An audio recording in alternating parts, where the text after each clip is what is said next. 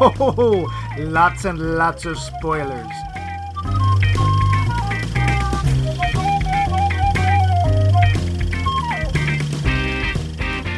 Welcome to this, our final episode in our now streaming in a room near you series.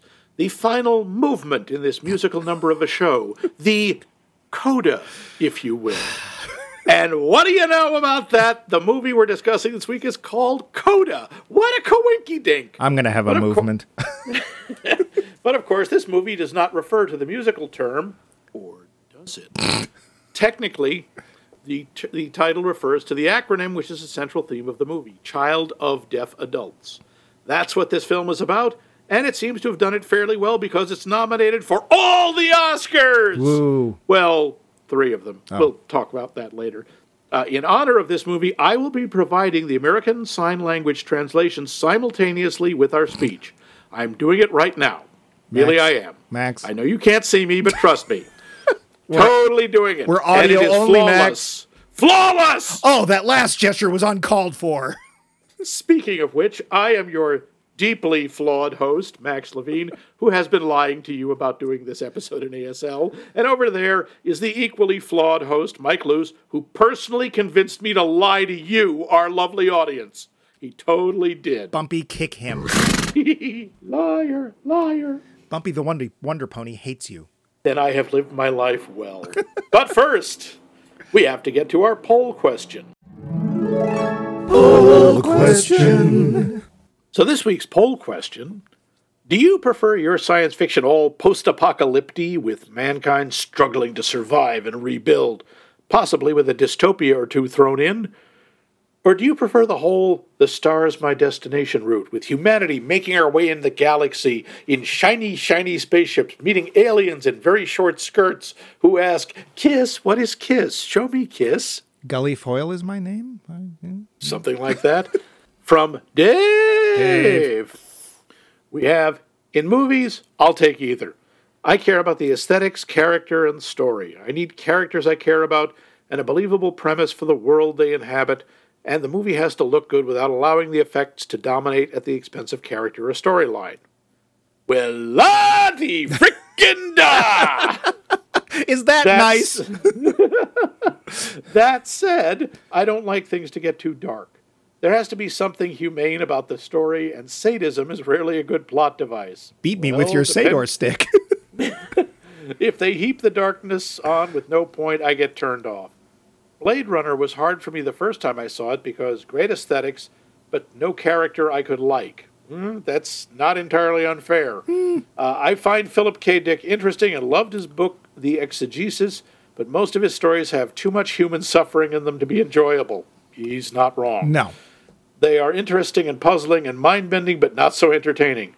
Same problem with Man in the High Castle. Glad I watched it, but not bingeable because I never got the feeling I really wanted or needed to see the next episode. Okay. Thanks, Dave. Yes. Richard Tatum, inventor of the Tatum, really... What the hell does that mean? I don't know! Says... Really depends on the story. I love a good warning of how things might be if... But then one of the great appeals of Star Trek is that after all our idiocy, we finally learned and worked together to do something extraordinary. Yeah, that's a nice sentiment. But the crying. The crying. So much crying. Oh, I'm sorry, that's a discovery. And Max, next one, please. Yes. Val... Please don't tell anyone I'm related to Mike Coons. You just did. He says, the great thing about the future is the possibilities are endless. I can enjoy a good dystopian film or one where we reach for other worlds. Not too big on overly bright and optimistic as it's a bit too far from human reality. Wow. Ain't it just? Little pessimism My favorite future films are the old ones, where it's predicted that by the 1980s we're in jet cars and living in biodomes. Oh, and on the moon. Don't forget living on the moon. Wait, like with Pauly Shore, and that's optimism? Dan Schaefer writes, I think all movies of the future, or at least the vast majority, are fundamentally about hope. At the very least, they are premised on the idea that humanity will survive whatever nonsense is happening in our world and get to the future they show. When that future is apocalyptic and dystopian, the story is usually about humans striving to make things better on a large or small scale. When the future is utopian, it's generally about humans exploring and discovering. The big exception is horror films set in the future, because one common convention of horror films is that the big, bad, scary thing is rarely vanquished permanently. True. Yeah. Oh. I can't think of any movies in which humans are extinct, possibly some animated films, or all die out, but AI. Yeah. But I suspect I would not like those very much. That was actually some really interesting points from Dan there. The whole hope thing is actually very key, because Yeah. if we watch Mad Max and he never gets beyond Thunderdome, then we're not interested, are we? No. And, of course, from the post-apocalyptic wasteland that is Canada, we have the Snowman, who says, I like The Road Warrior well enough, but in general, I find post-apocalyptic stories repetitive and not too interesting. While I like more positive, explorative sci-fi, even though many times that isn't done any better than is A Desolate Future. I think it has more possibilities. Both scenarios lend themselves to the race of Superman against the race of wild people plot lines on the low-budget end of filmmaking, but on the higher end, a positive, harder sci-fi future just interests me more. Cool. He's got a point about the budget, too. He really kind of does. Planet of Dinosaurs, I'm looking right at you. Yeah. And if you haven't seen it, don't. How about you, Max? Which do you prefer? Do you have a preference? I kind of do. I like the exploratory ones a bit more. Just because we've seen so many of these post-apocalyptic movies, and I'm kind of burned out on them. Yeah. I mean, it used to be they were distinctive, and it was like, wow, this makes you think. And now it's like, okay, the future sucks. Everyone's wearing feathers and leathers. Yeah, I get it. Fine. Yeah. What about you? Well, apparently the S&M people will rise above us all, and they shall be the new warlords of the apocalypse. Yeah. Pretty much that's all we ever get is it's football pads and leather jackets. Like, okay, I get it. Bondage gear of the future. Radiation has made me a foe to all mankind. Yes, I know that's not the quote, but it's the one we've been using for the last 40 years, so too bad. Yeah. I'm pretty tired of them, too, partially because they're never, like, the take on it is never interesting, right? It's always, society blew up, so now it's just whoever's the strongest wins. Like, that's all. That's where we always go. It's never, there's little pockets of people that are trying to survive against radiation, and what they don't realize is that there's other pockets of people, and in between it's just... there are movies like that. Like what? Love and Monsters. Love and Monsters? Yeah, it's a fairly recent one. I haven't seen it. Well, but the idea is that they're working to try and get close together, as opposed to, we have to put all these cars together on the gas that we don't know why it's still there. And goths, assless chaps are cool, aren't they? So I was always a Star Trek nerd, and I really miss the ability, because I honestly think that we're just too cynical as a people these days. I miss the ability to actually say, hey, you know what? We get past that. And what we're going to do is go out there, and we're still not perfect, but we're a lot better than we used to be, and we're going to try and help other people too. Admittedly, in some cases, we're going to try and help them become Presbyterians, just like we are, but yeah. So, cool. And thank you all. Those were great answers, really diverse and really intriguing. Yes, they were. And thank you. Many of them agreed with me, so they were obviously the best ones. But we have a brand new one for next week. Oh, sure. Like you didn't pay someone for that. Just a little. In your experience, is there such a thing as a perfect movie musical? One with no bad songs at all. I mean, they all hit the mark. And I mean movie musical. Stage shows don't count. It's okay if it's an adaptation of a stage show, but none of this, the stage show, it does this, but the movie does this. I'm talking about movie musicals. Okay. So if the movie in question is an adaptation, it's fine as long as we're only talking about the movie's version. Yes. Okay. Yes. No comparing to the actual stage shows. Okay. Now, trivia. The show. So the budget for this movie was $10 million, which is kind of for a movie chump change. After Coda was shown at Sundance, Apple bought the distribution rights for $25 million, which last year, anyway, was a record. Wow. Well, that means it already made back its money. And then some. This year, as I said, it's nominated for 3 Oscars: Best Picture, Best Adapted Screenplay, and Best Supporting Actor. Oh, which for actor?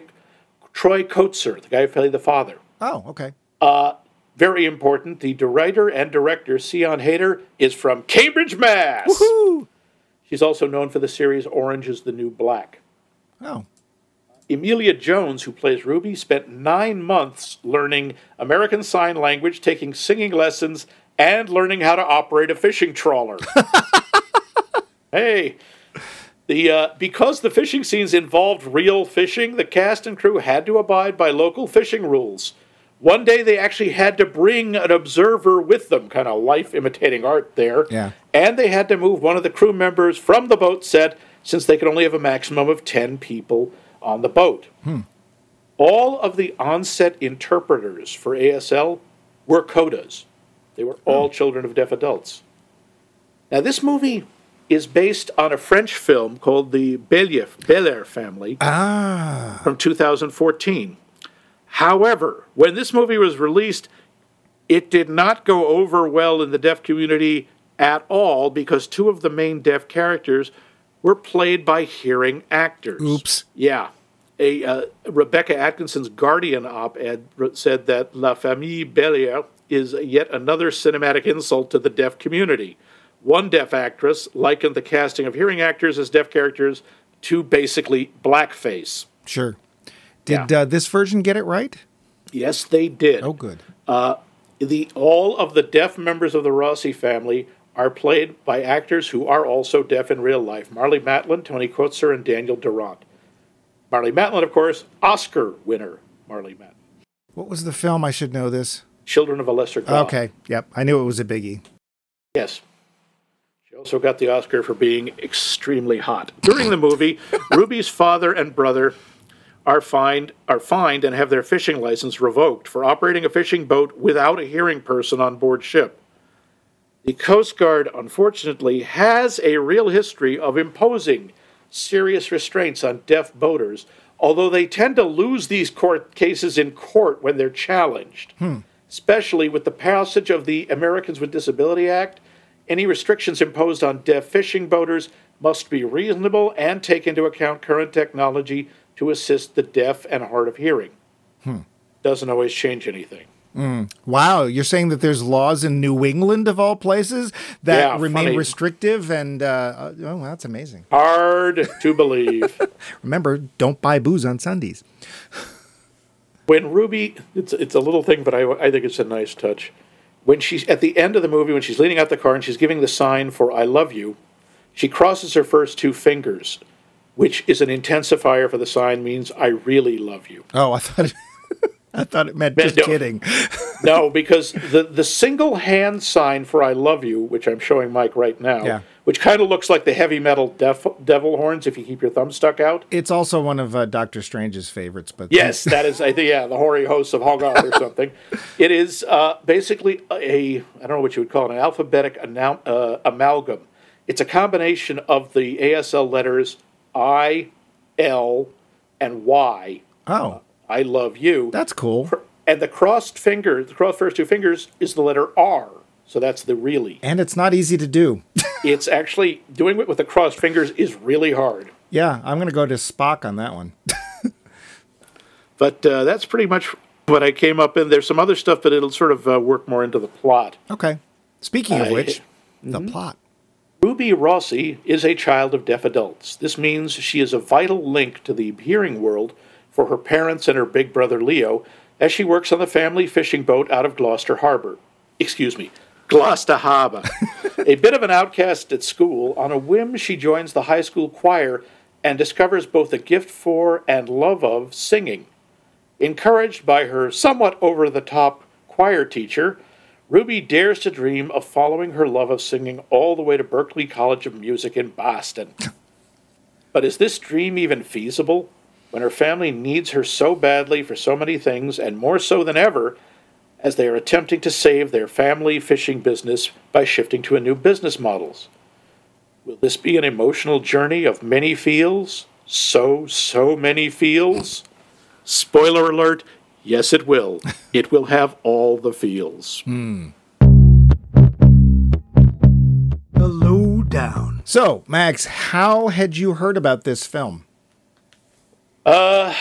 Basically, I looked at the Oscar nominations, Oh, okay. and this is a biggie. It's up for 3, and it's considered sort of a front runner. Really? I'd have to check and see what the other films are for Best Picture, because, of course, Max and my personal choice for at least Best Actor, maybe, I don't know about Best Picture, but Best Actor has still not been heard by the Academy, and Mahershala Ali is not nominated. That is a horrible crime, just saying. Is. And by the way, And, of course, the biggest overlook, Rogue Warfare 3. yeah, I cannot believe, obviously, this is nothing but Academy politics. Well, I think it's because it actually came out in 2020, but that's okay. Details. It was passed over then, and I have not gotten over the wound. Yeah, might help if you'd actually seen it. Details again. The only one I know who's seen it is The Snowman, but there The you go. Snowman, our noble northern compatriot who threw himself on the grenade that was Rogue Warfare 3. Oh, it still is, and my guess is that we're not seeing the last of Rogue Warfare. It's actually really hard to say Rogue Warfare. Rented lips. Yep. Sink rented ships. So you saw the ads for it, and it fit, or not the ads, but the nominations for it, and it fit our criteria for this particular. And of course, choosing it as the last film just happens to work in with the word coda. But, okay, yeah. So we often start with the acting. Do you want to start there? Sure. First of all, like I say, I have a real weakness for Marlee Matlin. I think she is awesome. And she played the mom. She played the mom, Jessie, I think. Yep. And she is terrific in this.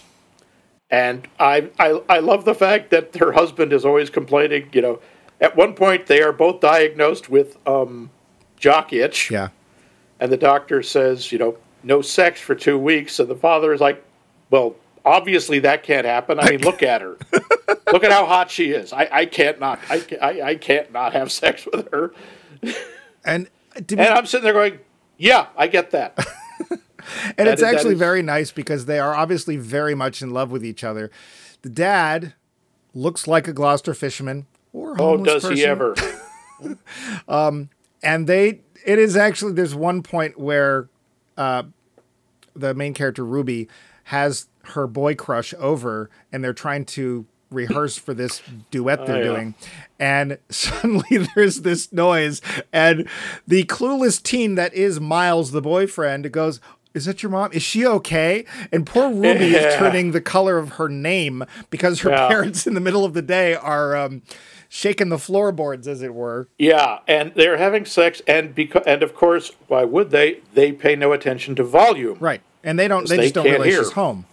And I think in a very funny, touching moment, the daughter, Ruby's idea is, okay, Miles really needs to go. And Miles seems to think that this is probably not a bad idea. And the parents are like, no, let's sit down and talk about this. That's right. And he's trying. The father does this wonderful sequence where he wants to make sure that they're using protection, even though they are not sleeping together, the Ruby and Miles. And he does this kind of pantomime of put a helmet on that soldier. Which I love. It is brilliant because, first off, that is not ASL. That is just really good pantomime. Yeah. And he actually pantomimes the ejaculation. Yep. And the after effects. And Ruby is dying. And poor she just Miles, wants to die. Obviously, let's face it, Miles is not that bright. Miles is just sitting there going, what? But when he gets it, as he says later, he loves it. He thinks it's hilarious. He thinks it's both funny, and he ends up telling a friend of his about it. And of course, it gets all over school, and Ruby is furious at him, as she should be. And because that was incredibly stupid of him. But as he points out, he says, "I thought it was great. Your parents love each other so much. They're so crazy about that. I don't know what that's like. My parents hate each other." Yeah. His parents are, clearly in the process of divorce, or should be. Yeah. And apparently. he's just in awe of the fact that she has parents who adore each other so much. Yeah. The person who played the father, do you have his name handy? Yeah. You know, the one who's not Troy Kotzer. Troy Kotzer. Okay. I don't know if he's done a lot of things in the past or anything, but Not much. you know, people could take the stance. I don't agree with it, but they could take the stance that his acting isn't as hard because he doesn't have to speak. I disagree. I Oh think God, that- it's much harder. Well- it's much more difficult. He has to do everything with his face and his body language. and he has to relate to people in different ways. And it's obvious that he thinks of his son and his daughter as very separate, different people. And I think he does a great job. I've never seen him before, but I totally bought that he was a fisherman. Again, he looks like one. All He you really need is the does. yellow slicker, and he could be selling Gortons of Gloucester. Yeah, he looks very weather beaten. Yeah. I don't know if that's what he looks like in real life, but he looks like he should be living on a lobster boat. Yeah, yeah. The son, Leo, is cute, so I can understand the one girlfriend who throws herself at Ruby's brother, and of course, poor Ruby's like, no, I'm not going to tell you how to sign things like that to him. No. Yeah. And She actually teaches her instead the sign for "I have herpes" as without opposed to, telling her. I think you're really hot, which is, Yeah. and of course, poor Leo's like, what? Why did she tell me that? Yeah. Yeah, and he obviously is, quite the ladies' man. Leo, Yeah. I think he wants to be. I think he's just not had a lot of experience. And I can't remember her, Gertie. Her name's Gertie. Yeah. The friend Gertie, who somehow works at a bar. Well, as she says, they're too stupid here to count to 21. Yeah, okay. A high school kid working in a bar, that's likely, but Yeah. whatever. Yeah. She's fine. Leo, I think, he does a really good job too. And especially there's a point where Leo finally gets something to do. And Leo basically says, they treat me like crap because you're doing all this stuff for them. I'm the older brother and I don't get to do anything. All of the business stuff and stuff, they rely on you. Nobody Yeah. listens to me. And I'm She's capable treated of her- doing these things. I'm never allowed is- to do what I yeah. need to do. I realize this is jumping away from the acting a little. I want to get back to that, Well, but it's still the acting. But that's a major part. It's a major part of the story, and it's a very real thing. Yeah. The way, if there is one hearing child in the family, they do get treated differently, and it's a double-edged thing. On the one hand, they're kind of outsiders, because it's funny. The parallels between the deaf community and immigrant communities are very strong. Right. Because this happens a lot when you have first-generation immigrants who don't speak English. The children start growing up, they learn English in school. The parents still either won't learn it or can't or don't. And the child becomes the link to the outside world. And with deaf parents, it's even harder because, let's face it, if you have to, you can learn another language. Sure. You can't learn to hear No. if you're deaf. And it puts an unbelievable amount of pressure on the child because they have to be the lifeline to the outside world, in effect. And Right. the parent, that's one of the things that's very nice in this movie, but it's also not terribly realistic. I remember in my ASL class, I saw a movie, a similar situation. And there the family does not want to let the daughter go. Right. I mean, they hold on with like grim death. Yeah, we'll get to the plot. I'm going to skip over Ruby real quick and go to the music teacher. I gather from your discussion and your trivia that you weren't a big fan of the music teacher. Oh, I liked him. Oh, okay. It's just he's kind of a cliche. However, I don't think he's I will alone, also but- yeah. The thing is, he's a cliche. I'm not saying it's wrong. Yeah. He is obviously, probably wanted to be a Broadway star or some such, and now teaches. Except he also says, "Do you know why I do this? Because I'm really good at it." Yeah. And he is. Yeah. He clearly is. I really liked him. He was a lot of fun. He is a cliche. I don't think there's a lot of depth there, which is a shame because they hint at some depth, but we never find out what the heck it is. But he's the kind of teacher you actually always hope you have at some point. Yeah. It doesn't have to be music. It could be anything. It could have been English. It could have been math. The kind of teacher that's not only passionate about the subject and is not only technically capable of teaching it, but is passionate about teaching it to you. And it's very rare that you get that kind of teacher. I had one, And it was very important for me because it was an art teacher in high school. And it was an art teacher that basically opened my eyes to what art could be and made me start thinking about it a lot past the narrow definition that you have in public school. And he was very soft-spoken. He was not all crazy and, whatever. But and it was a one 4.5-week class in high school. That's it. But the fact that he was making us think in new ways and having us open our eyes was really important and did change my life a lot. And I didn't realize it for years. So he represents this kind of teacher that we don't know that we want, but when we get them, we realize, oh my God, this person made a huge difference in my life. Did you ever have a teacher like that? I had a couple, yeah. Cool. I did, both in high school and in college. But I also like the fact that there's points where he's telling her, initially, she's in choir. She goes to choir because she likes this guy. That's that's Miles really is in choir. She wants to be around him. Yeah. Otherwise, she sings on the boat because nobody can hear her, and she can be as loud as she wants, and nobody cares. But she's terrified of singing in front of people. Right, because she's always sung in front of people who can't hear her. She doesn't know if she's any good. The dad loves gangster rap. Yes, that is true. By the way, a lot of deaf people like music that have very heavy bass because they can feel. They can't hear the music, but they can feel it. Yeah, you can feel the rhythm in your chest. Right. Listen to the rhythm. Sorry, that's a. This is why you can see deaf dancers. Yeah, they can feel the rhythm. A friend of mine in grad school had an issue. One of his students was deaf, and he was teaching a poetry class, and he was trying to figure out how to explain meter, in poetry to the student because the student didn't know what it meant. The rhythm, the way that the words are supposed to sound, and the closest he would do is he would have the student. He'd point. Look at the poem on the page. He'd point at it with a pencil, and as he was moving to the words, he would tap his hand on the student's back where the rhythm points were. And that's how the kid figured out the metrics. But it didn't work. It couldn't work for him, and it's incredibly painful to realize that. Lastly, we have ostensibly the star of the movie, which is Ruby. Yeah. The only thing I have against her performance, her voice is remarkably good for somebody in high school. Now, I'm not saying that people can't be that good, but we have my problem, again, and this is a thing that Hollywood does. Yeah. It's like, she's the outcast. She's this stunningly pretty. She works on a fishing trawler. Her skin is flawless. Somehow her hair is perfect. Well, it has that freshly tousled look. Like, yes. I just tossed my head and it happened to go into a position that looks really good. Yeah. It's like, she would be an outcast. Oh, yeah. She wouldn't have all the boys flocking around her. Certainly not. Yeah, especially pale Mr. Clueless Miles.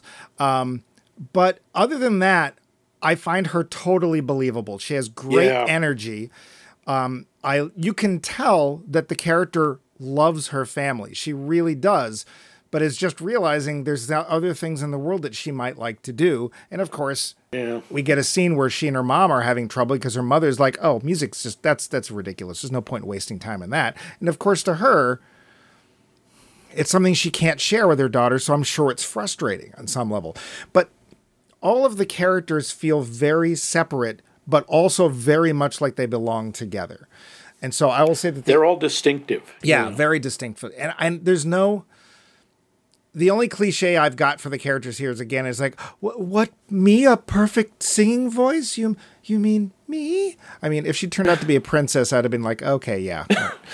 Yeah, I have to admit, again, I like the plot. I like the story. I question how she would have gotten into the Berklee College of Music with no formal training, one performance, and one audition. Yeah. I mean, okay, I do not know. I have never applied to anything, but the Berklee College of Music, even I know that place. That place is world famous. Yeah. The competition is mind-boggling. It ain't Juilliard, but it ain't far behind. Right. And I found out because one of my favorite singer-songwriters went to Berklee, and I saw her in concert at one point playing at Berklee. She said, yeah, it's nice to be back, although only 60% actually graduate from there. Hey, and sometimes it's a good thing because what happens is they learn what they need to do, they get a job or they get a, they're in the industry doing their thing and they're like, well, I don't need to finish college. So they don't. Oh, okay. But that also, speaks to probably how hard it is to be at Berkeley at all. I will also like to point out, in a very rare occurrence, and I do mean rare, it's actually Boston. Yeah, it was. I do. There's one moment where the dad is like, okay, you get out, I'll go park. And I'm like, oh, that's adorable. You think you're going to park anywhere around there? Oh, yeah. Well, we'll see Dad in about 8 hours. Yeah, but it's so rare that they say, Yeah. like the end of the terrible Tom Cruise version of War of the Worlds, like, we made it to Boston. It's like, no. No, you didn't. You made it to Vancouver. Or National Treasure. Oh, look, Old North Church. It's like, look, it's a 4-lane highway right next to Old North Church. Sure, there's plenty of wide streets in Boston. Yeah, and that was, at least for the exterior shot, that was the Berklee College of Music. Part of I it, don't yes. know about the inside, yeah. That was the outside, yeah. Yep. So that was actually nice. I always am was. happy when I see my actual hometown in the movie as opposed to. And today, Boston will be played by a Northern Canadian town that you've never heard of. Yep. So, the performances all around are really good. They really are. They are just phenomenal. I can see why, if you look across, I was looking at some of the other awards that have been won for this. Marlee Matlin won the BAFTA award for Best Supporting Actress. And Emilia Jones, she's been nominated, I think, for the SAG for Best Actress. She didn't get nominated for the Oscar. I arguably think she did as well, if not better, than some of the other younger actors who've been nominated for that award. I think so. I think she's got somewhere to go. She really portrays that conflict. You were saying you can really tell she loves her family, but she also realizes what an incredible burden they have placed on her. Right. And the whole the family sticks together. The family comes first. Yep. Everything has to be, even in the little things, like when they're sitting at the dinner table and they tell her she can't listen to her music because it's rude, even though it's not like she can't hear them, but they're perfectly fine with watching Leo go through his Tinder profile and helping him go, no, you should swipe. She looks nice. And she's like, why is it okay to do Tinder at the table but not my music? And the mother, very matter-of-factly, is Tinder is for the whole family. I disagree. I don't think it is, but okay. I mean, could have been worse. Could have been Grindr. That would have been awkward. Well, fine, whatever. Oh, I can't really. I mean, Grindr. What's that? That's what I meant to say. And seeing, it is nice to see a happy, functioning family for a change, because more often than not, we don't. But I will say there are some parts of this film in the story that are familiar, perhaps overly familiar, and I know I'm going to get hate mail for this. So she's unpopular at school. Okay, fine. We're doing that high school stuff, the typical high school teasing crap, which we've seen, 14,236 times before. I'd say 237, but sure. Oh, yeah, I forgot that one. Yeah. She's a little weird. She's not. She works on a fishing boat. So, okay, sometimes she apparently doesn't smells shower. of fish a lot. Right, which I can see why she'd be made fun of by the bad girls, whatever. The mean girls, yeah. And she has to get up at 3 a.m. to go out on the fishing boat, and she keeps falling asleep in class. Right, which is understandable. Why wouldn't you? Yeah. And, of course, her family's poor on top of that, so... Okay, I don't have a dress to wear to the ball. And she's very clearly, self-conscious about that. When anybody comes over to the house, she's very self-conscious. Although I thought the house looked really cool. Yeah, I mean it's a typical salt box, right? So it's obviously an older house. She's got one of those rooms. It's like, oh, square angle, right angles. Yeah, we don't know that. And she falls in love with this guy at school, and I'm looking at the rest of the class that she's in when we see that she's interested in this kid, and I'm like, you're picking that one? He's paler than some of the fish you catch. He's very pale. Yeah. I mean, he seems nice, and I'm glad that Miles, and the kid who plays Miles is fine. I'm glad that he ends up being a good kid. He does make that one big dumb mistake, but quite honestly, when we find out how bright Miles is, not very, it actually seems probably likely he would do something like that. And he wasn't doing it mean-spiritedly. He just didn't understand, other people will use this against her. Yeah.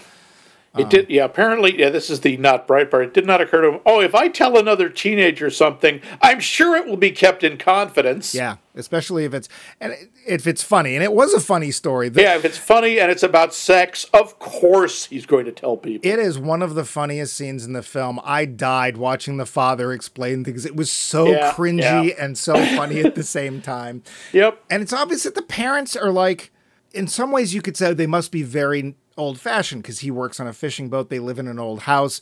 They're deaf, so they don't have access to as much culture as other people. But they're very open people. They're like, our daughter is interested in somebody. We should talk to her about safe sex. So let's talk to her. Mm. And the father, he has this expression that is kind of resting bitch face. And so when the kid's sitting there, the father's sort of looking at him. He's worried, which he should be.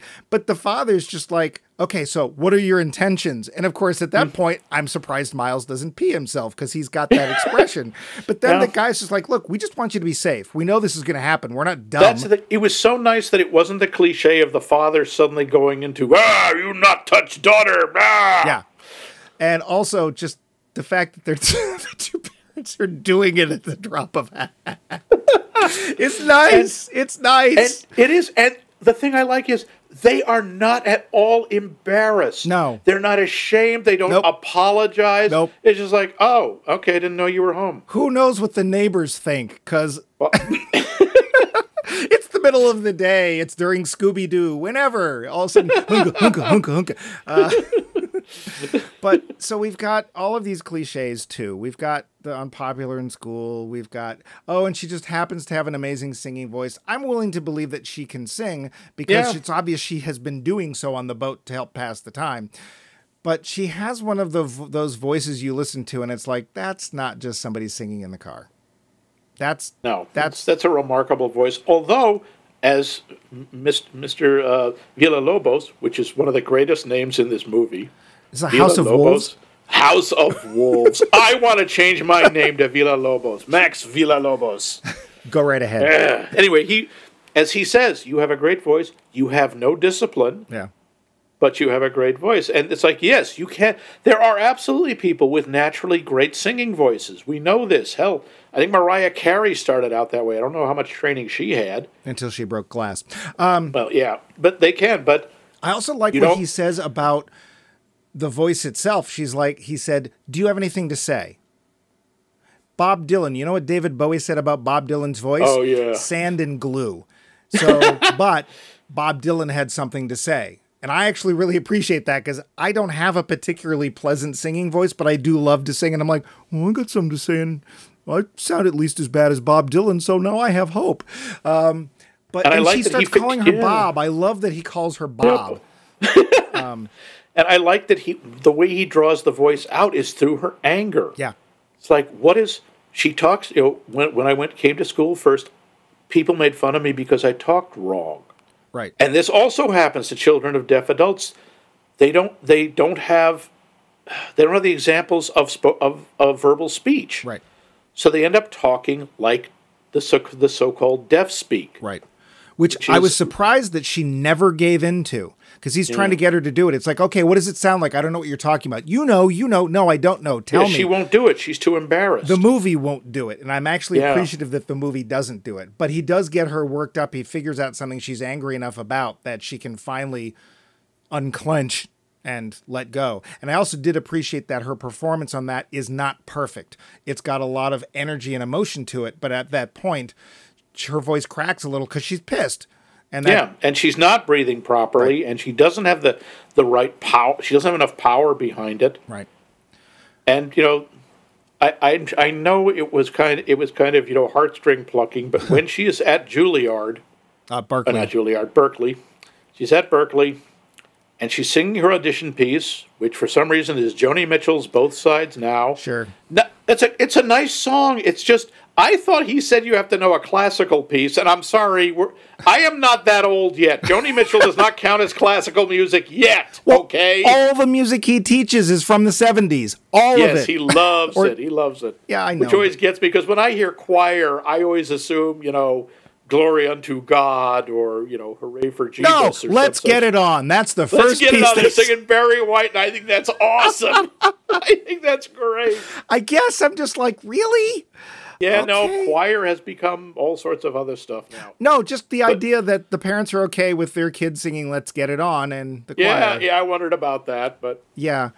you notice they don't. Oh no, they do. Do they perform that one? Or do they just practice? I can't remember, but I think they did. Yeah. So But- she's doing her performance bit, as you were Doing saying. her performance, and her parents have snuck in because, quite reasonably, I think, during the audition period, you're not allowed to have your family there. Right. Because God knows what happens. But they sneak into the balcony, and as she's singing, she starts signing the song. Right. And I'm sorry, that's one of the most beautiful moments in the movie. I really liked that. It was very feels. Yes. I actually wrote lots of feels at the audition. Yeah. However, we have some other things going on. So at one point, Leo just happens to get into a bar fight because we have to see the locals picking on the deaf kid because, okay, fine. The teacher just happens to pick the one student in the class that she's got the hots for to do the duet with. Yeah, that's a little bit Okay, forced. we get it. Okay, the family also happens to be a new law being enacted that not only will directly affect the family, but basically means that they can't do fishing anymore because they're going to have to pay for a monitor on the boat, which will actually cost as much, if not more, than their daily catch. So there's a lot of things going on here. And of course, we also can tell, one of my earliest notes is that we know at some point she's going to have to give up the choir, which does in fact happen. The plot points are kind of like breadcrumbs. I don't think there was a single one that I didn't see coming. There's just wasn't any point where a little kid came out and goes, yeah, he's good. Otherwise, it's Hansel and Gretel the whole way. I will say it's nicely shot. The photography is nice. It's very pretty to look at. I felt like we were on a boat. I could almost smell the fish, and I'm sitting there Because going, we were on a boat. They shot all of those scenes on an actual fishing trawler. I meant we as an audience. Ah. I was not on a boat when I watched this. I don't know about you. For me, it's called a sofa. I was on a boat. As always, Totally. Max is lying. So I will give it that, and it's very pretty. It just when we get to the wrap up, the story points I just wanted to make a notion of. I liked some of the things surprised me. There were some points like I was sure that Miles was going to have a jealous girlfriend who we were going to have some horrible confrontation scene. Stay away from my boyfriend. And nope, nothing. Okay, good. Yeah. Because that, again, is another teen kind of cliche that we get. Yeah. And there was no big blow-up with the mean girl. The mean girl is just awful to her, as are her friends. And it stays that way, and that's high school. That just sort of happens. It's just... And I know we haven't got past this. I'm sure high school... Well, Max and I actually didn't suffer through this sort of thing, but we know that most people do.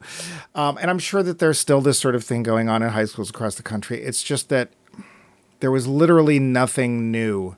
It was the most cliched things that were going to go wrong with her popularity in high school were the things. The only thing they don't do is dump pig's blood on her. But, I'll give them that. The fact that, spoiler, she gets into Berkeley is questionable. The fact that Miles blows it is... That was interesting. I thought the fact that he says, I choked. Yeah. He doesn't make excuses. He just says, yeah, I choked. I'm not going to Berkeley. And, of course, she must have got a scholarship because there's no way they could have paid for it. So, there's no question. Yeah. Do you want to do our talking points? We still have room for some notes if you have some, but do you want to get to our final talking points? I did have a couple of the things that there are actually 3 scenes in here I find, apart from the audition, really moving and really beautiful. One is with Ruby and her mom. Toward the end, she's bought her the dress, and Ruby asks her, "Do you ever wish I was deaf, that I had been born deaf?" And she answers her so honestly, and she says, "When you were born, yeah. When they told me you were hearing, I was disappointed." Yeah. And she actually says, "I prayed that you were deaf." Prayed you were deaf, yeah. Because she was afraid that if one of them was deaf and one of them wasn't, they wouldn't be close. Because apparently, it's only hinted at, but she actually says she's not close to her mother. Right. Who obviously is hearing. And then Ruby responds with, no, don't worry, you're a terrible mother for other reasons. Which, again, perfect response. And it's just so adorable because it's so clear how much she loves her. And just watching Ruby, who has been like trying to be fiercely independent, will just curl up in her lap. Yeah. Is just so sweet. That, and when Leo finally, loses it and just tells her, this family was better before you came along. Yeah. Because we're not helpless. You treat us like we're helpless. You were always so worried we would look stupid. Yeah. And he's right. I'm sure she was. You can tell that that's true. Yeah. And it's very painful.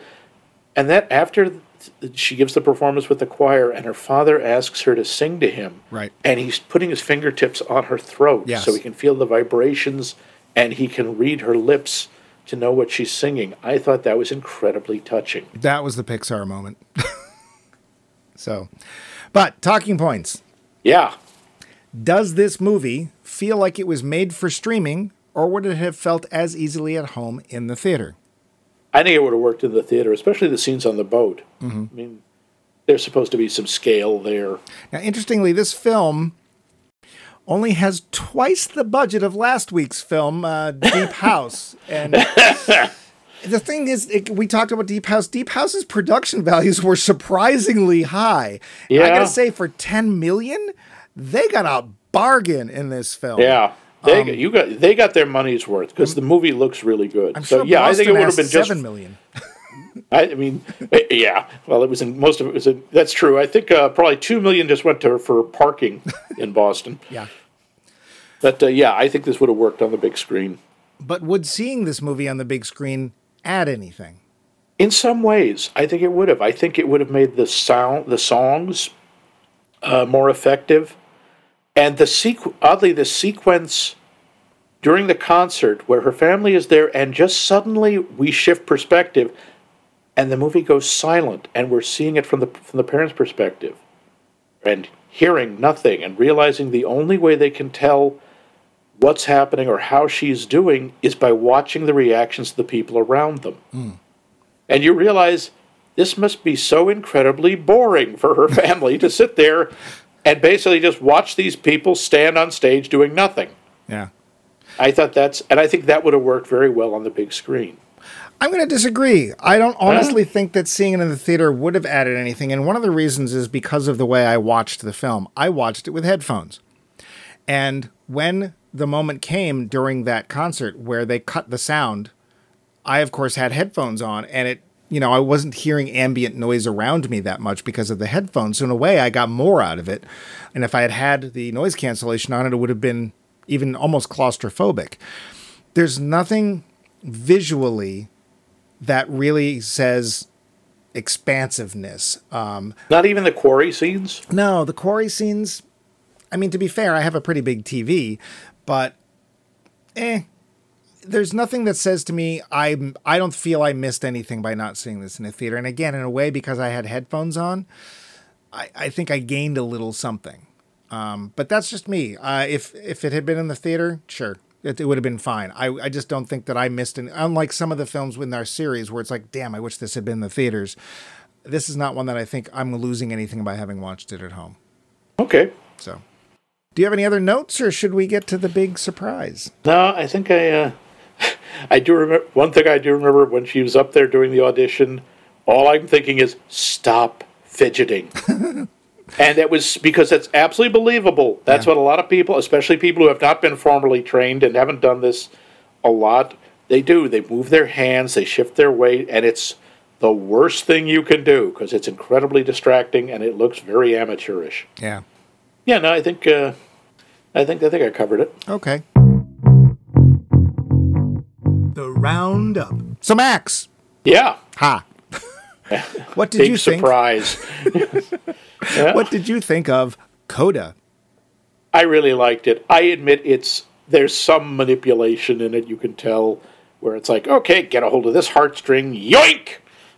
But I really like it. I think the performance is terrific. I love the fact that the deaf characters are played by deaf people because they can carry stuff off that hearing people cannot do. There's body language, there's positioning, there's facial stuff that you can't do if you can't pretend to be a deaf person if you're not deaf.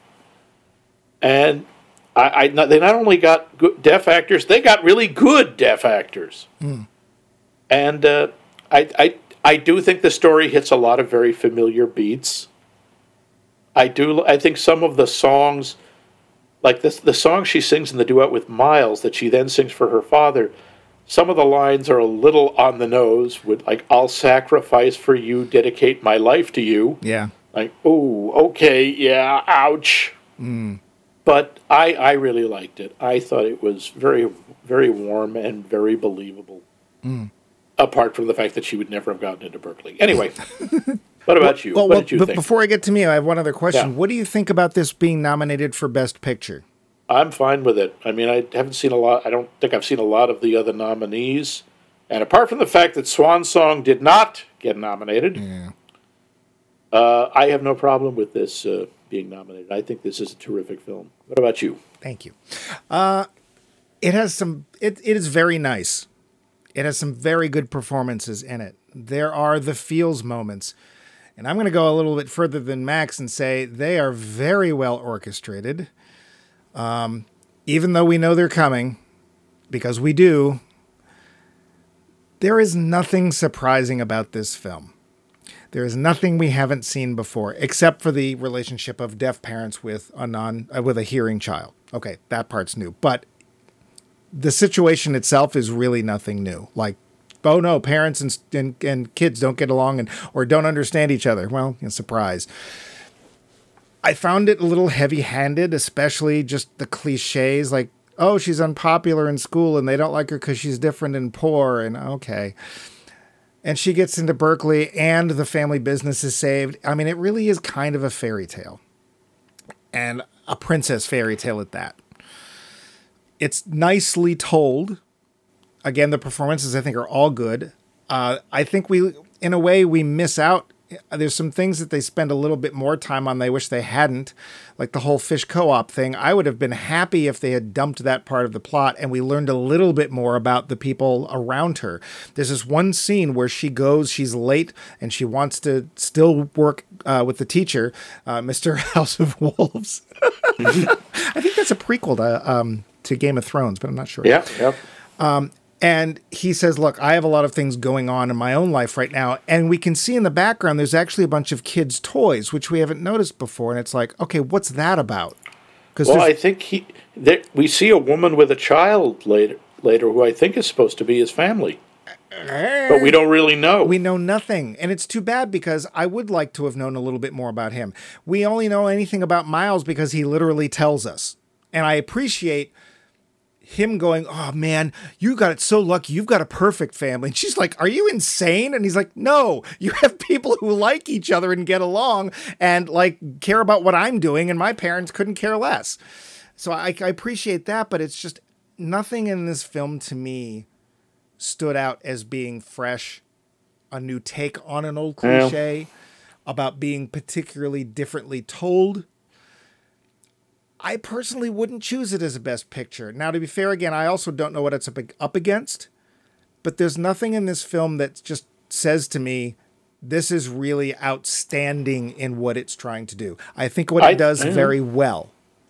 I think it's nice. It is very manipulative, but I don't feel anything that we haven't seen before. Well, I would strongly disagree with that last part. Tell me something. How many other movies about adult children of deaf adults have you seen? But here's the thing. The situation with them is no different than a lot of other films. Oh, they don't get along. There's something about the child that has to stay in the family business. It's not a question of not getting along. It's this bizarre dependence that is, in many ways, unique. The fact that it's deaf parents is unique, but the situation of the family needing the child to stay for the family business or to continue on what they're doing, that's not. Again, I really like their performances. I really like the fact that we've given something for deaf folks to do. I just wish it had been something newer or something a different take besides that, because all of the plot points to me were things we've seen before. Now, does this mean I'm not recommending this film? No. In a world full of unnice, we need all the nice we can get. It's a lovely film. I just don't think, I wouldn't put it on a top 10 list. I wouldn't put it on a best picture list. I've seen other films that had my attention better, that I didn't know what was going to happen, that I was pleasantly surprised or unpleasantly surprised. And this film did not surprise me at all. So, okay, well, we'll have to disagree on that one. Yeah, which means that we're not going to do any more streaming in a room near you. Because... Well, yes, because the series is actually over. But first... If you would tell people not only what the poll question was, but how they can answer our poll question, I'm sure even Bumpy would appreciate it. Well, in that case, I'm not going to do it. He hates yes, Bumpy. in your experience, is there a perfect movie musical? Movie musical. It can be based on a stage show, but we're just talking about the filmed version. One that has no bad songs, no dead spots. Cats! If so... I said no deaf spots, not all dead spots. Oh, that musical is one big dead spot. Yeah, that movie is. Memory is a weird thing. Memory. The song that goes on and on and goes on and on.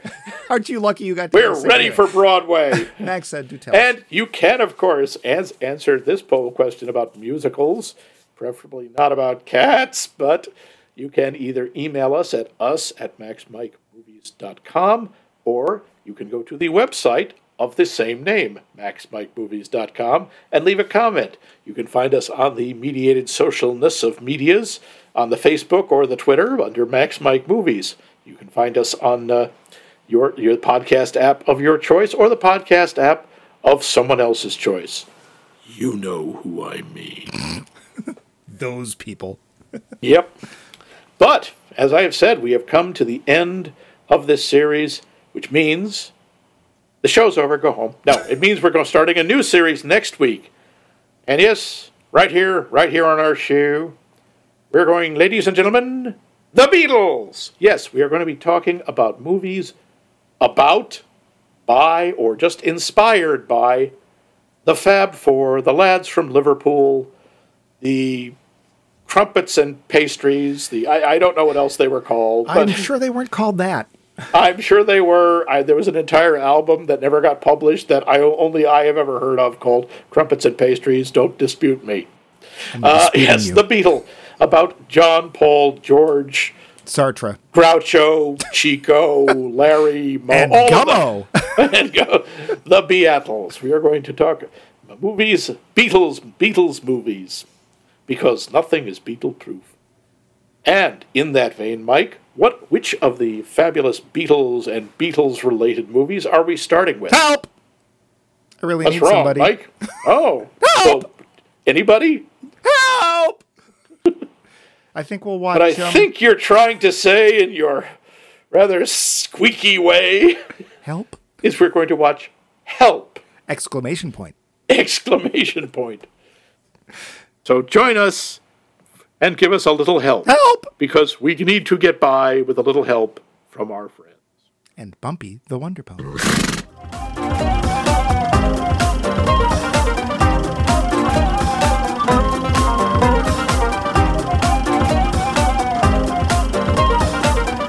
This has been a co-production of The Voice of Max and The Movie Wrench.